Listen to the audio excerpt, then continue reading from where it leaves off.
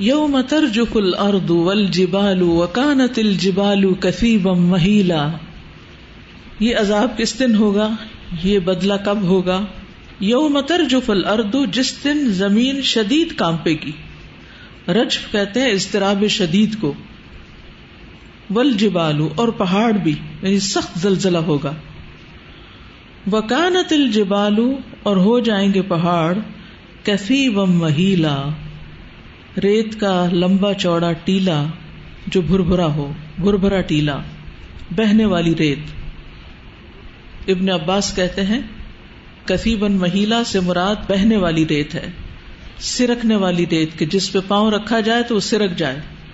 جیسا کہ ہم جانتے ہیں دوسری آیات سے بھی ہمیں پتہ چلتا ہے کہ پہاڑ جو ہیں وہ روئی کے گالوں کی طرح ہو جائیں گے اور دھول بنا کے اڑا دیے جائیں گے. یعنی وہ زلزلہ اتنا شدید ہوگا کہ ذرات کے لیول پر چیزوں کو توڑ پھوڑ دے گا. آپ نے دیکھو کہ جب زلزلہ آتا ہے نا تو بلڈنگز میں کریک آ جاتے ہیں، فلورز میں کریک آ جاتے ہیں، لیکن قیامت کا زلزلہ جو ہے اس میں صرف کریک نہیں، پہاڑ بھی ریت بن جائیں گے. اتنا شدید قسم کا وہ اضطراب ہوگا. یوم ترجف الارض والجبال دکتا دکتا واحدہ ہو جائے گا. وکانت الجبال کثیبا مہیلا، اور پہاڑ ایسے ہوں گے جیسے ریت کے وہ ٹیلے. کبھی آپ نے دیکھے ہوں گے سینڈ ڈیونز، کبھی ان پہ چڑھنے کا اتفاق ہوا ہوگا تو آپ ان پہ پاؤں رکھیں تو پاؤں ٹھہرتا نہیں، ساتھ ساتھ ریت بہتی چلی جاتی ہے. ہاتھ میں بھی اٹھائیں تو ریت ہاتھ میں بھی نہیں رکتی، ایسی ریت بن جائیں گے. اور وہ بہت باریک ریت ہوتی ہے، اس وجہ سے وہ ایک جگہ ٹکتی ہی نہیں. یعنی ریت کا وہ ٹیلا جو ہوا کے جھونکے یا ٹھوکر لگنے سے پانی کی طرح بہنا شروع کر دیتا ہے. اسی لیے وہ سینڈ ڈیونز میں پیٹرن سے بن رہے ہوتے ہیں. انا ارسلنا الیکم رسولا، بے شک ہم نے تم سب کی طرف ایک رسول بھیجا. کون سا رسول؟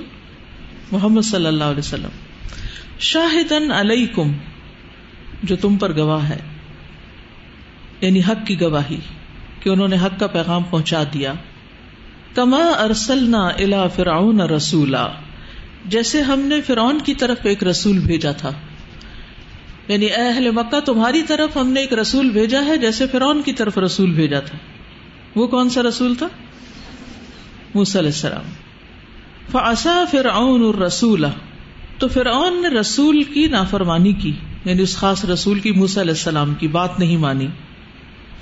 فاخذناہ اخذا وبیلا، تو پکڑ لیا ہم نے اس کو پکڑنا بڑا سخت. وبیل وبل سے ہے، وبلا سخت ناخوشگوار. بڑے بڑے قطروں کی بارش کو بھی وابل کہتے ہیں. وبیل سخت اور دشوار کام، ناگوار امر. فعصا فرعون الرسول فاخذناہ اخذا وبیلا، فرعون نے جب بات نہیں مانی تو پھر اس کی شامت بھی بڑی سخت آئی. کیا شامت آئی تھی؟ اپنی قوم سمیت پانی میں ڈبو دیا گیا تھا. اور وبیل کا ایک معنی پے در پے بھی ہوتا ہے اور بھاری اور تباہ کن بھی ہوتا ہے. فکیف تتقون، پھر کیسے تم بچ سکو گے، ان کفرتم، اگر تم نے کفر کیا. یعنی قیامت کے دن بچ کے کہیں نہیں جا سکو گے اگر تم نے کفر کیا.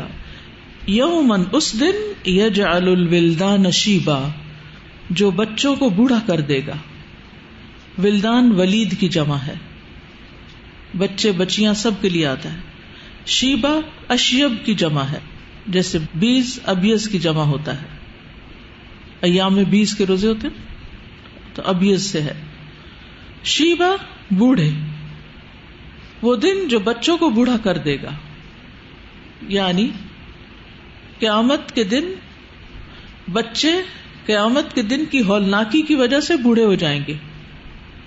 قرآن مجید میں دوسری جگہ بھی اس دن کی جو ہولناکی ہے وہ سامنے آتی ہے. سورۃ الحج میں اللہ تعالیٰ فرماتے ہیں یوم ترونہا تذہل کل مرضعۃ عما ارضعت وتضع کل ذات حمل حملہا وتری الناس سکارا وما هم بسکارا ولکن عذاب اللہ شدید. جس دن تم اسے دیکھو گے ہر دودھ پلانے والی اس سے غافل ہو جائے گی جسے اس نے دودھ پلایا، یعنی اپنے بچوں کو بھول جائے گی ماں. اور ہر حمل والی اپنا حمل گرا دے گی اور تم لوگوں کو نشے میں دیکھو گے، حالانکہ وہ ہرگز نشے میں نہیں ہوں گے، لیکن اللہ کا عذاب بھی بہت سخت ہوگا۔ اس دن کا مزید حال، السماء منفطر بہ، آسمان اس دن پھٹ جائے گا۔ انفطار ہوتا ہے کسی چیز کو لمبائی میں اس طرح پھاڑنا کہ شگاف پڑ جائے، یعنی آسمان قیامت کی ہولناکیوں کے ساتھ بھرا ہوا ہوگا۔ ابن عباس نے کہا منفطر کا معنی ممتلئۃ بہ۔ مجاہد کہتے ہیں قیامت کی ہولناکیوں کی وجہ سے بھاری پڑ رہا ہوگا۔ حسن بصری کہتے ہیں آسمان اپنے اندر قیامت کی ہولناکیوں کو ذخیرہ کیے ہوئے ہوگا، یعنی خوفناک مناظر ہوں گے۔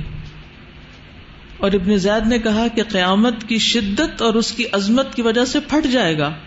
منفطر بہ کا مطلب فیہ، اس دن۔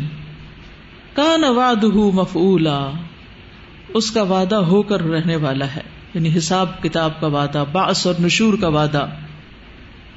یعنی جس دن آسمان پھٹے گا تو وہ اس لیے پھٹے گا تاکہ جو کچھ آسمان میں ہے وہ نیچے اتر جائے، اور اس دن آسمان کے دروازے کھلے ہوں گے تاکہ وہاں سے فیصلے نازل ہوں، فرشتے اتریں گے اور حساب چکا دیا جائے گا۔ کان وعدہ مفعولا۔ ان ھذہ تذکرہ، بے شک یہ ایک نصیحت ہے، یاد دہانی ہے۔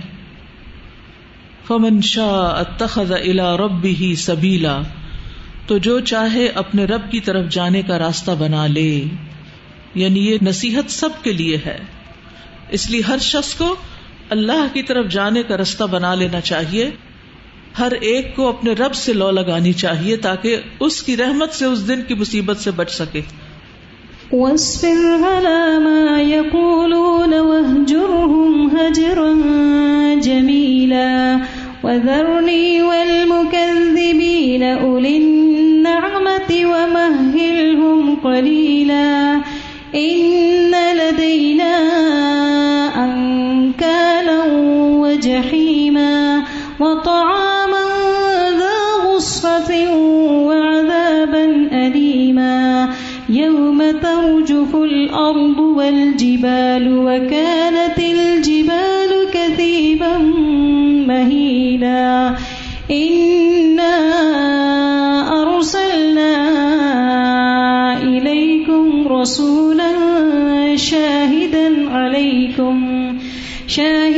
عليكم كما أرسلنا إلى فرعون رسولا فعصى فرعون الرسول فأخذناه أخذا وبيلا فكيف تتقون إن كفرتم يوما يجعل الولدان شيبا السماء منفطر به كان وعده مفعولا إن هذه تذكرة فمن شاء اتخذ إلى ربه سبيلا۔ ان آیات سے متعلق کچھ کہنا چاہیں گے؟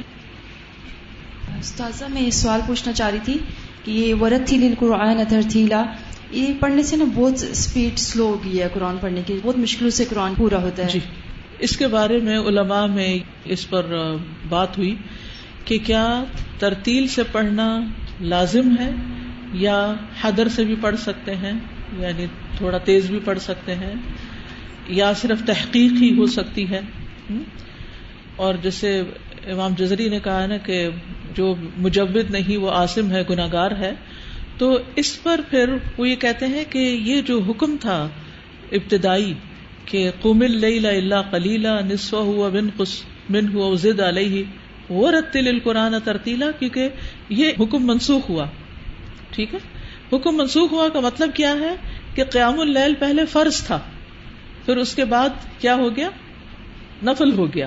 ٹھیک ہے، نبی صلی اللہ علیہ وسلم پر فرض تھا لیکن باقی لوگوں پر یہ کیا ہے، نفل ہے۔ ٹھیک ہے، کیونکہ یہ رتل القرآن ترتیلا بھی اسی کے ساتھ ہے، ٹھیک، تو وہ بھی فرض کے درجے میں نہیں رہا، یعنی آپ تیز رفتار سے بھی پڑھ سکتے ہیں لیکن ایسے نہیں کہ لفظ کھا جائیں، یا ایسے نہیں کہ زیر زبر ہی الٹ دیں، یا معنی ہی کچھ اور کر دیں، یا آگے پیچھے کر دیں اس کو، یا اس کا حق ہی ادا نہ کریں. تو اس لیے یہ استحباب کے درجے میں ہے، مستحب کے درجے میں ہے. اور جب یہ سورت نازل ہوئی تھی اس وقت ابھی قرآن پاک کا بہت تھوڑا حصہ نازل ہوا تھا. بعض کے خیال میں 5ویں سورت ہے، بعض تھوڑی آگے پیچھے نمبر اس کو بتاتے ہیں. تو ابھی تک یوں سمجھے کہ 100 آیتیں بھی شاید پوری نازل نہیں ہوئی تھی. تو نبی صلی اللہ علیہ وسلم کو کہا جا رہا آدھی رات آپ قیام کریں، تو وہ کس طرح کریں گے؟ ترتیل کے ساتھ پڑھ کے ہی کریں گے نا. جب ترتیل سے پڑھیں گے، آہستہ آہستہ پڑھیں گے، دوہرا کے پڑھیں گے تو پھر قیام لمبا ہوگا. ٹھیک ہے، تو ترتیل سے پڑھنا استحباب کا درجہ ہے، مستحب ہے، فرض کا درجہ نہیں ہے. آپ اگر تھوڑا تیز بھی پڑھتے ہیں لیکن حروف کو صحیح حق ادا کرتے ہوئے پڑھتے ہیں تو کوئی حرج نہیں ہے، حضر میں پڑھ سکتے ہیں جیسے قاری حضرات پڑھتے ہیں تراویح کے وقت عام طور پر، یعنی مکہ کے قاری سمجھیں جیسے پڑھ رہے ہوتے ہیں. تدبر ہے یہ ایٹ اے ٹائم کر سکتے ہیں یا اس کے لیے سیپریٹ ٹائم کرنا چاہیے؟ تدبر کرتے ہوئے انسان خوبصورت قرات کرنے لگتا ہے اور خوبصورت قرات کرتے کرتے تدبر کرنے لگتا ہے. یہ دونوں ایک دوسرے کے ساتھ یعنی انٹرمنگلڈ ہیں. ہوتا پتہ کیا ہے، ہم لوگ جو اناڑی ہیں جو شروع پڑھنے لگتے ہیں، یعنی ہم ساتھ تجوید بھی سیکھ رہے ہوتے ہیں، ساتھ تفسیر بھی پڑھ رہے ہوتے ہیں. اب مشکل کیا ہوتی ہے کہ ادھر سے تجوید نہیں ہاتھ میں آتی، ادھر ترجمہ تفسیر نہیں آتی. تو پھر ہم جب ایک پہ توجہ کرتے ہیں تو دوسری ذہن سے نکل جاتی ہے بالکل بات. یعنی جب ترجمہ تفسیر وغیرہ کرنے لگتے تو تجوید نکل جاتی ذہن سے، وہ کرنے لگتے تو وہ نکل جاتی.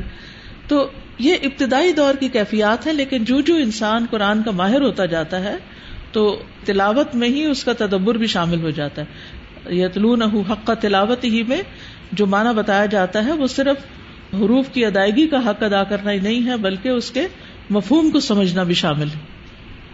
تدبر کے بارے میں یہ ہے نا لیول ہو سکتا ہے نا فرق، اور بعض دفعہ ایسا ہو سکتا ہے جیسے نبی کریم صلی اللہ علیہ وسلم نے پوری رات ایک ہی آیت تلاوت کی اور سم ٹائم سورۃ البقرہ اور سورۃ آل عمران اور کئی ایک صورتیں اکٹھی پڑھ لی. تو یہ سچویشن پہ بھی ڈیپینڈ کرتا ہے، بعض دفعہ انسان کی اپنی بھی اور اپنے علم کی بھی، اور یہ کہ لیول بھی پھر تدبر کا انسان کا فرق ہوتا ہے کیفیات کے ساتھ. جی، اس میں تکرار بھی ہوتی ہے، اس میں حالات اور اوقات اور مناسبت بھی. بعض اوقات آپ ایسے حالات سے گزر رہے ہوتے ہیں کہ وہ آیات آپ جو ہی سنتے ہیں یا پڑھنے لگتے ہیں تو آپ خود بخود رونا شروع کر دیتے ہیں. سادہ یہ سیکھنے کا عمل ہے نا، اس میں سب سے پہلے جیسے انسان کو پتہ نہیں ہوتا، انکانشیس انکمپیٹنس ہوتی ہے. اس کے بعد پھر اس کو کانشیسلی اس کو پتا ہوتا ہے کہ مجھے پتہ نہیں ہے، تو وہ کانشیس انکمپیٹنس آتی ہے اس کے اندر، وہ شعوری طور پر علم حاصل کرتا ہے. کرتے کرتے پھر وہ کانشیس کمپیٹنس تک آتا ہے، شعور کے ساتھ کمپیٹنس حاصل کرتا ہے، اور پھر اتنا ماہر ہو جاتا ہے کہ انکانشیس کمپیٹنس آ جاتی ہے. صحیح، ماشاء. جی، اس میں بہت سارے سوالوں کے جواب مل رہے نظر آ رہے ہیں نا، یعنی میرے اپنے سوالوں کے جواب ہیں. کیونکہ بہت دفعہ ہم جب داعی بنتے ہیں یا کسی کو بتانے لگتے ہیں یا خود بھی عبادت کرنے لگتے ہیں، اطاعت کرنے لگتے ہیں، تو بہت سارے چیلنجز آ جاتے ہیں اپنے نفس کے. تو اس میں سب سے پہلا کام جو بتایا جا رہا ہے کہ ٹرین اپنے آپ کو کرنا کتنا امپورٹنٹ ہے کسی کو بتانے سے پہلے. کیونکہ جب مسئلے آتے ہیں کہ کسی کو بتایا تو ریزسٹنس آ رہی ہے، پھر صبر نہیں آتا. اچھا کیوں نہیں آتا؟ کیونکہ پیچھے وہ قم اللیل نہیں ہوتا جو کہ اپنے نفس کی پہلی ٹریننگ کے لیے سب سے اہم بات تھی، وہی نہیں ہوئی ہوتی. پھر اسی طرح یہ ریئلائز نہیں کرتے کہ یہ ایک بھاری کام ہے اور دوسرے سننے والے کے لیے بھی بھاری ہے، اتنے آرام سے نہیں ہوگا اور ہمیں بتانے میں بھی مشکل پیش آئے گی. پھر یہ چیز کہ ہمیں اپنی کوئی چیز جو مشکل لگ رہی ہوتی ہے ہمیں دوسرے کو بھی بتاتے ہوئے ریئلائز کریں کہ ہم نے جب کیا تھا تو ہمیں کیسے بات سمجھ میں آئی تھی یا کتنے تدریج کے ساتھ یہ ہم نے عمل کیا تھا. تو ہم بعض دفعہ ایک دم سمجھتے ہیں کہ اچھا ہم کر سکتے ہیں تو دوسرا کیوں نہیں کر سکتا، ایسا کیوں نہیں ہوا. یہ بعض دفعہ ہم رعایت نہیں دیتے اس کو.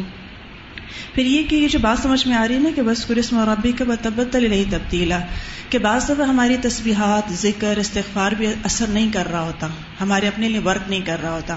تو وجہ یہ ہوتی ہے کہ ہم اسے توجہ نہیں دے رہے ہوتے، یا اپنے آپ کو مشغولیات میں رکھنا بہت زیادہ اور خود اپنی ذاتی عبادت نہ کر پانا. یہ بھی بعض دفعہ ایک ہمیں رکاوٹ بن رہا ہوتا ہے کہ ہم کیوں میٹ نہیں کرتے اپنے پروسیس کو. یا جتنی بھی یعنی چیزیں جب سب کچھ آ رہی ہیں. اور پھر دوسری بات یہ کہ ہم جب بتانے لگتے ہیں تو ہم دوسروں پر بھروسہ زیادہ کرنے لگتے ہیں. پھر یہ جو بات آ رہی ہے نا کہ پھر آپ دوسروں سے ایکسپیکٹ نہیں کریں وہ سب کچھ کیسا ہوگا، بلکہ فاتخذوا وکیلا، کہ آپ کا بھروسہ سارا اللہ پہ رہے کہ جو کچھ آپ کر رہے ہیں اس کا نتیجہ ہو سکتا ہے کہ وہ نکلے جو آپ سمجھ رہے ہیں، اور ہو سکتا ہے نہ نکلے. تو اس صورت میں اپنے آپ کو مینٹین وہاں پر ایک اور طرح سے کرنا پڑتا ہے کہ ہم دوسروں کے ساتھ کس طرح بہیو کریں جب وہ نہیں بھی مان رہے ہیں. تو یہ ساری وہ جو ایک داعی کی اپنی سیلف گرومنگ ہے، یہ بہت ہی امپورٹنٹ یہاں پر آ رہی ہے. السلام علیکم. یہ آیت ہے نا اتخذ الی ربہ سبیلا، تو اس کی پہلے مجھے سمجھ نہیں آ رہی تھی کہ اس سے کیا مراد ہے نا کہ اللہ کی طرف کس طرح رستہ بنائیں گے. تو آج اس کی سمجھ آئی کہ اسے مراد یہ ہے کہ اللہ سے تعلق مضبوط کرنا ہے. جس طرح پیچھے قیامت کا تذکرہ ہے تو اس میں بھی یہی مقصد سمجھ میں آتا ہے کہ قیامت میں بھی کامیابی تبھی ہے جب ہم اللہ سے تعلق مضبوط کرتے ہیں. بالکل. السلام علیکم. استاذہ ہم کہتے ہیں نا کہ action speaks louder than words, تو اس میں یہ بات جو آیت نمبر 10 ہے اس میں ہم یہ پتہ چل رہا ہے کہ چھوڑنا بھی ہے لیکن خوبصورت انداز میں چھوڑنا ہے نا. تو سم ٹائمس یہ ہوتا ہے کہ ہماری بات وہ اثر نہیں رکھتی لیکن جو ہمارے ایکشنز ہیں وہ زیادہ اس بات کو کنوے کر دیتے ہیں. بعض اوقات ہم جو پوائنٹ کسی کو بتانا چاہ رہے ہوتے ہیں وہ ہمارے الفاظ میں اتنا اثر نہیں ہوتا جتنا ہمارے ایکشنز میں ہوتا ہے، کیونکہ ہم ظاہری چیزوں سے زیادہ اٹریکٹ ہو رہے ہوتے ہیں نا. بالکل. اب یہ آیت نمبر 20 آیت تو ایک ہے لیکن کافی لمبی آیت ہے، اور یہاں سے جو یعنی آخر تک ہے، یہ جو آخری آیت ہے 20 نمبر، یہ 1 سال کے بعد نازل ہوئی تھی. یعنی یہ سورت 2 حصوں میں ہے، اور اس میں پھر یہ کہ رات کی نماز میں تخفیف ہو گئی تھی. ان ربک، بے شک رب تیرا، یعلم، جانتا ہے، انک تقوم، کہ آپ کھڑے رہتے ہیں، ادنا من ثلثی اللیل، کم 2/3 رات سے. ثلث کا تسنیہ ہے ثلثی، ونصفہ، اور اس کا نصف یعنی 1/3، وثلثہ، اور 1/3، وطائفۃ من الذین معک، اور لوگوں میں سے بھی ایک گروہ آپ کے ساتھ تہجد پڑھتا ہے. ٹھیک ہے، یعنی اللہ سبحانہ وتعالیٰ سب دیکھ رہا ہے کہ آپ رات کا 2/3 حصہ کھڑے رہتے ہیں اور اس کا نصف کبھی، اور کبھی 1/3، اور آپ کے ساتھ کچھ اور لوگ بھی ہوتے ہیں جو مسلمان ہوتے جا رہے تھے. واللہ یقدر اللیل والنہار، اور اللہ اندازہ کرتا ہے رات اور دن کا، یعنی رات اور دن کی گھڑیوں کی مقدار اللہ تعالیٰ مقرر کرتا ہے، بندوں کے اعمال کے لیے اس کا اندازہ مقرر کرتا ہے. علم، وہ جانتا ہے، لن تحصوہ، کہ تم ہرگز نہیں شمار کر سکتے اس کو. اس کا کیا معنی ہے کہ اس کو شمار نہیں کر سکتے؟ یعنی تم ہرگز رات کے قیام کی طاقت نہیں رکھتے، یعنی تم سب کے اندر یہ ہمت نہیں ہے، نصف، تہائی یا چوتھائی رات کے قیام کی طاقت نہیں رکھتے. فتاب علیکم، تو وہ تم پر مہربان ہوا، یعنی سابقہ مدت میں جو کوتاہی ہوئی اللہ نے اس پر تمہاری توبہ قبول کر لی، تو آئندہ زندگی میں تمہارے لیے جو آسان ہو اتنا ہی پڑھو، یعنی اللہ نے تمہارے لیے تخفیف کر دی. فقرؤوا ما تیسر من القرآن، پس پڑھو جو آسانی سے پڑھ سکتے ہو قرآن میں سے. قرآن سے مراد یہاں قیام اللیل ہے. قیام اللیل میں سے جتنا بھی آسانی اور سہولت کے ساتھ پڑھ سکتے ہو پڑھو، خواہ 2 رکعتیں کیوں نہ ہو. اس کی کم سے کم اور زیادہ سے زیادہ تعداد کے بارے میں ابن عثیمین کہتے ہیں کہ جب نبی صلی اللہ علیہ وسلم سے رات کی نماز کے متعلق سوال کیا گیا تو آپ نے فرمایا رات کی نماز 2 رکعت ہے، اور آپ نے اس کو تعداد کے ساتھ متعین نہیں کیا، مثنا مثنا کہا ہے، 2 رکعتیں. تو جب نبی صلی اللہ علیہ وسلم نے اس کے لیے کسی گنتی کو متعین کیے بغیر کیفیت کو واضح کر دیا تو اس سے معلوم ہوتا ہے کہ نماز کا معاملہ وسعت رکھتا ہے. انسان 100 رکعتیں بھی پڑھ سکتا ہے اور 1 رکعت کے ساتھ اس کو وتر بنا سکتا ہے، یعنی 2 رکعتیں بھی پڑھ سکتے ہیں، 100 بھی پڑھ سکتے ہیں. ٹھیک ہے. ابن باز کہتے ہیں کہ بہرحال یہ بات انسان کی طاقت کی طرف لوٹتی ہے. نبی صلی اللہ علیہ وسلم 11 رکعت ادا کرتے تھے، ہر 2 رکعت پر سلام پھیرتے تھے. آپ صلی اللہ علیہ وسلم اپنی قرات، اپنے رکوع اور اپنے سجدوں کو لمبا کرتے تھے. پہلی 2 رکعتوں کو ہلکا پھلکا شروع کرتے تھے. تو اس سے کیا پتہ چلتا ہے کہ افضل تو یہ ہے کہ 11 رکعتیں پڑھی جائیں، لیکن اگر اس سے کم پڑھ لی جائیں یا زیادہ پڑھ لی جائیں تو بھی کوئی حرج نہیں. نبی صلی اللہ علیہ وسلم نے 7 رکعتیں بھی پڑھی کم سے کم اور 13 رکعتیں بھی پڑھی زیادہ سے زیادہ. فَاقْرَؤُوا مَا تَيَسَّرَ مِنَ الْقُرْآنِ، جتنی نماز آسانی سے پڑھی جا سکے اتنی پڑھ لو. اصل بات ہے خوش دلی سے پڑھو کیونکہ نفل نماز ہے، بوجھ سمجھ کے نہیں پڑھو. پھر اسی طرح قرآن بھی جتنا آسانی سے پڑھ سکتے ہو پڑھو. یعنی نماز اور نماز میں قرآن کتنا پڑھا جائے، 1 پیج پڑھا جائے، 2 پڑھا جائے، آدھا سپارہ پڑھا جائے، پورا پڑھا جائے، کتنا. تو اس میں یہ ہے کہ جتنا آسانی سے پڑھ سکو. اور اس میں ہم دیکھتے ہیں کہ لمبی قرات کی ضرور فضیلت ہے، لیکن 10 آیتوں کی تلاوت بھی کی گئی ہے اور اس کا اجر بھی ہے کہ جو 10 آیتوں کی تلاوت کرتا ہے وہ غافلوں میں نہیں لکھا جاتا. حدیث میں آتا ہے جس نے 100 آیات کے ساتھ قیام کیا وہ فرما برداروں میں لکھا جاتا ہے. ایک اور روایت میں آتا ہے وہ غافلین میں نہیں لکھا جاتا. جو 1000 آیات سے قیام کرتا ہے وہ بے انتہا ثواب جمع کرنے والوں میں لکھ لیا جاتا ہے. نبی صلی اللہ علیہ وسلم کی قرات کبھی مختصر ہوتی تھی کبھی لمبی ہوتی تھی. کہا جاتا ہے کہ یا ایھا المزمل کی مقدار کے مطابق جو 20 آیتوں والی سورت ہے یعنی اس کے برابر پڑھتے، کبھی 50 آیت کے برابر قرات کرتے تھے. کبھی آپ نے ایک ہی رکعت میں البقرہ اور آل عمران اور النساء بھی پڑھی. کبھی ایک ہی آیت کی مسلسل تکرار کی. سمجھ رہے ہیں آپ یہ ویرائٹی؟ تو کسی ایک چیز کو آپ نہیں لیں گے. فَاقْرَؤْا مَا تَيَسَّرَ مِنَ الْقُرْآنِ. ایک صحابی نے سورۃ اخلاص کی ہی بار بار تکرار کی. عَلِمَ أَن سَيَكُونُ مِنكُم مَرْضَىٰ. اللہ کو پتا ہے کہ تم میں کچھ لوگ بیمار ہوں گے، کیونکہ بیماری جو ہے انسان کو عاجز کر دیتی ہے. انسان چاہتا بھی ہوتا اور وہ کام کر نہیں سکتا. نبی صلی اللہ علیہ وسلم ویسے بیماری میں بھی قیام نہیں چھوڑتے تھے. حضرت عائشہ کہتی ہیں کہ رات کا قیام مت چھوڑو، کیونکہ رسول اللہ صلی اللہ علیہ وسلم اسے نہ چھوڑتے تھے. اگر بیمار ہوتے یا کسل مندی کی کیفیت ہوتی تو بیٹھ کر نماز پڑھ لیا کرتے تھے. ابتداء میں نبی صلی اللہ علیہ وسلم رات کو نماز کبھی بیٹھ کر نہیں پڑھتے تھے، لیکن جب عمر رسیدہ ہو گئے، جسم کچھ بھاری ہو گیا تو آپ بیٹھ کر کے رات کرتے تھے. پھر جب رکوع کرنا چاہتے تو کھڑے ہو کر 30 یا 40 آیات پڑھ کر رکوع کر لیتے. کبھی زیادہ بیمار ہوتے اور رات کو نماز نہ پڑھ سکتے تو دن میں اتنے نوافل ادا کر لیا کرتے تھے، لیکن چھوڑتے نہیں تھے. لیکن عام لوگ اگر بیمار ہیں، معذور ہیں تو کوئی بات نہیں. وآخرون یضربون فی الارض. اور کچھ دوسرے ہیں جو زمین میں سفر کریں گے، مسافر ہوں گے. تو مسافر سے تو فرض نماز بھی قصر ہو جاتی ہے، کم ہو جاتی ہے. یبتغون من فضل اللہ. سفر کس مقصد سے ہوگا؟ اللہ کا فضل تلاش کرنے کے لیے، یعنی تجارت کے لیے. وآخرون یقاتلون فی سبیل اللہ. اور کچھ دوسرے اللہ کے راستے میں جہاد کریں گے، قتال کریں گے، یعنی اس کی اطاعت میں سفر کریں گے. فَاقْرَؤُوا مَا تَيَسَّرَ مِنْهُ. پڑھو جو اس میں سے آسانی سے پڑھ سکو.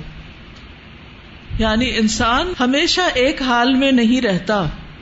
کبھی بیمار ہے، کبھی سفر کی ضرورت پیش آ گئی ہے، اور کبھی اللہ کے راستے میں نکلنے کی ضرورت پیش آ گئی ہے. تو جیسی جیسی سچویشن ہو اس کے مطابق نماز ادا کر لو. آسانی سے جو پڑھ سکتے ہو پڑھ لو. فَاقْرَؤُوا مَا تَيَسَّرَ مِنْهُ. تو اس آیت سے فَاقْرَؤُوا مَا تَيَسَّرَ مِنْهُ سے جو پہلے قیام اللیل فرض ہوا تھا اب وہ نفلی عبادت بنا دیا گیا. وَأَقِیمُوا الصَّلَاةَ. اور نماز قائم کرو. یہاں اشارہ ہے فرض نمازوں کی طرف. 5 نمازیں پابندی کے ساتھ پڑھو، ان میں کوئی کمی نہیں. وَآتُوا الزَّکَاةَ. اور زکوٰۃ ادا کرو. یہاں ایک معنی اس کا زکوٰۃ ہی ہے، ایک فطرانہ بھی لیا گیا اور ایک اللہ کی اطاعت اور اس کے لیے عمل کو خالص کرنا. وَأَقْرِضُوا اللَّهَ قَرْضًا حَسَنًا. اور اللہ کو قرض حسنہ دو. قرض حسنہ یہ کیا چیز ہے؟ اس کا ایک معنی یہ کیا گیا ہے کہ قرض حسنہ سے مراد فرضوں کے بعد کے نوافل ہیں. آپ فرض نماز پڑھ لیتے ہیں نا، پھر بعد میں سنت وغیرہ پڑھتے ہیں، نفل پڑھتے ہیں، تو یہ قرض حسنہ ہے. نمبر 2 تسبیحات پڑھنا. نماز کے بعد آپ پڑھتے ہیں نا تسبیح، سبحان اللہ والحمد للہ ولا الہ الا اللہ واللہ اکبر پڑھنا. نمبر 3 اہل و عیال پر خرچ کرنا. قرض حسنہ کیا ہے؟ اپنے گھر والوں پر خرچ کرنا. نمبر 4 اللہ کی راہ میں خرچ کرنا، یعنی دین کی ترقی کے لیے، دین کے کاموں کے لیے، نیکی کے کاموں اور اچھے پروجیکٹس کو آگے بڑھانے کے لیے. یہ قرض حسنہ ہوتا ہے جس کا بدلہ انسان کو اللہ ہی دیتا ہے. اور نمبر 5 اس کا معنی کیا گیا ہے کہ اللہ نے تمام نیک کاموں کے کرنے کا حکم دیا ہے جس کی وجہ سے انسان ثواب کا حقدار ہو جائے. وَأَقْرِضُ اللَّهَ قَرْضًا حَسَنًا، یعنی جو بھی تم نیکی کا کام کرو گے وہ اللہ کے ذمہ قرض ہو جائے گا جس کا اللہ تمہیں بدلہ دے گا، لوٹا کر دے گا. مَنْ ذَا الَّذِي يُقْرِضُ اللَّهَ قَرْضًا حَسَنًا، کون ہے جو اللہ کو قرض حسنہ دے. وَمَا تُقَدِّمُوا لِأَنفُسِكُم مِّن خَيْرٍ، اور جو تم آگے بھیجو گے اپنے نفسوں کے لیے کوئی بھی نیکی، کوئی بھی اچھا کام، کوئی بھی بدنی عبادت، صدقہ وغیرہ، تجدوہ عند اللہ، تم پالو گے اس کو اللہ کے پاس.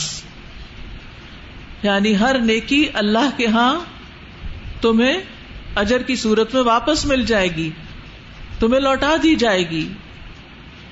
حدیث میں آتا ہے نا کہ تم میں سے کس کو اپنا مال وارثوں کے مال سے پیارا ہے.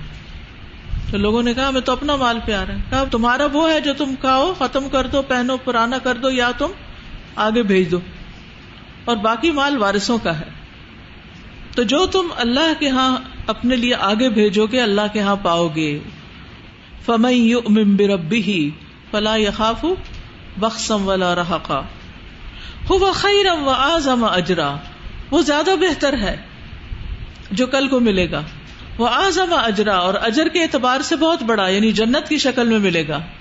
ایک نیکی کے بدلے 10 ملیں گی، ایک نیکی کا کئی گنا اجر ملے گا. اللہ تعالیٰ نیکیوں میں اضافہ کر دے گا.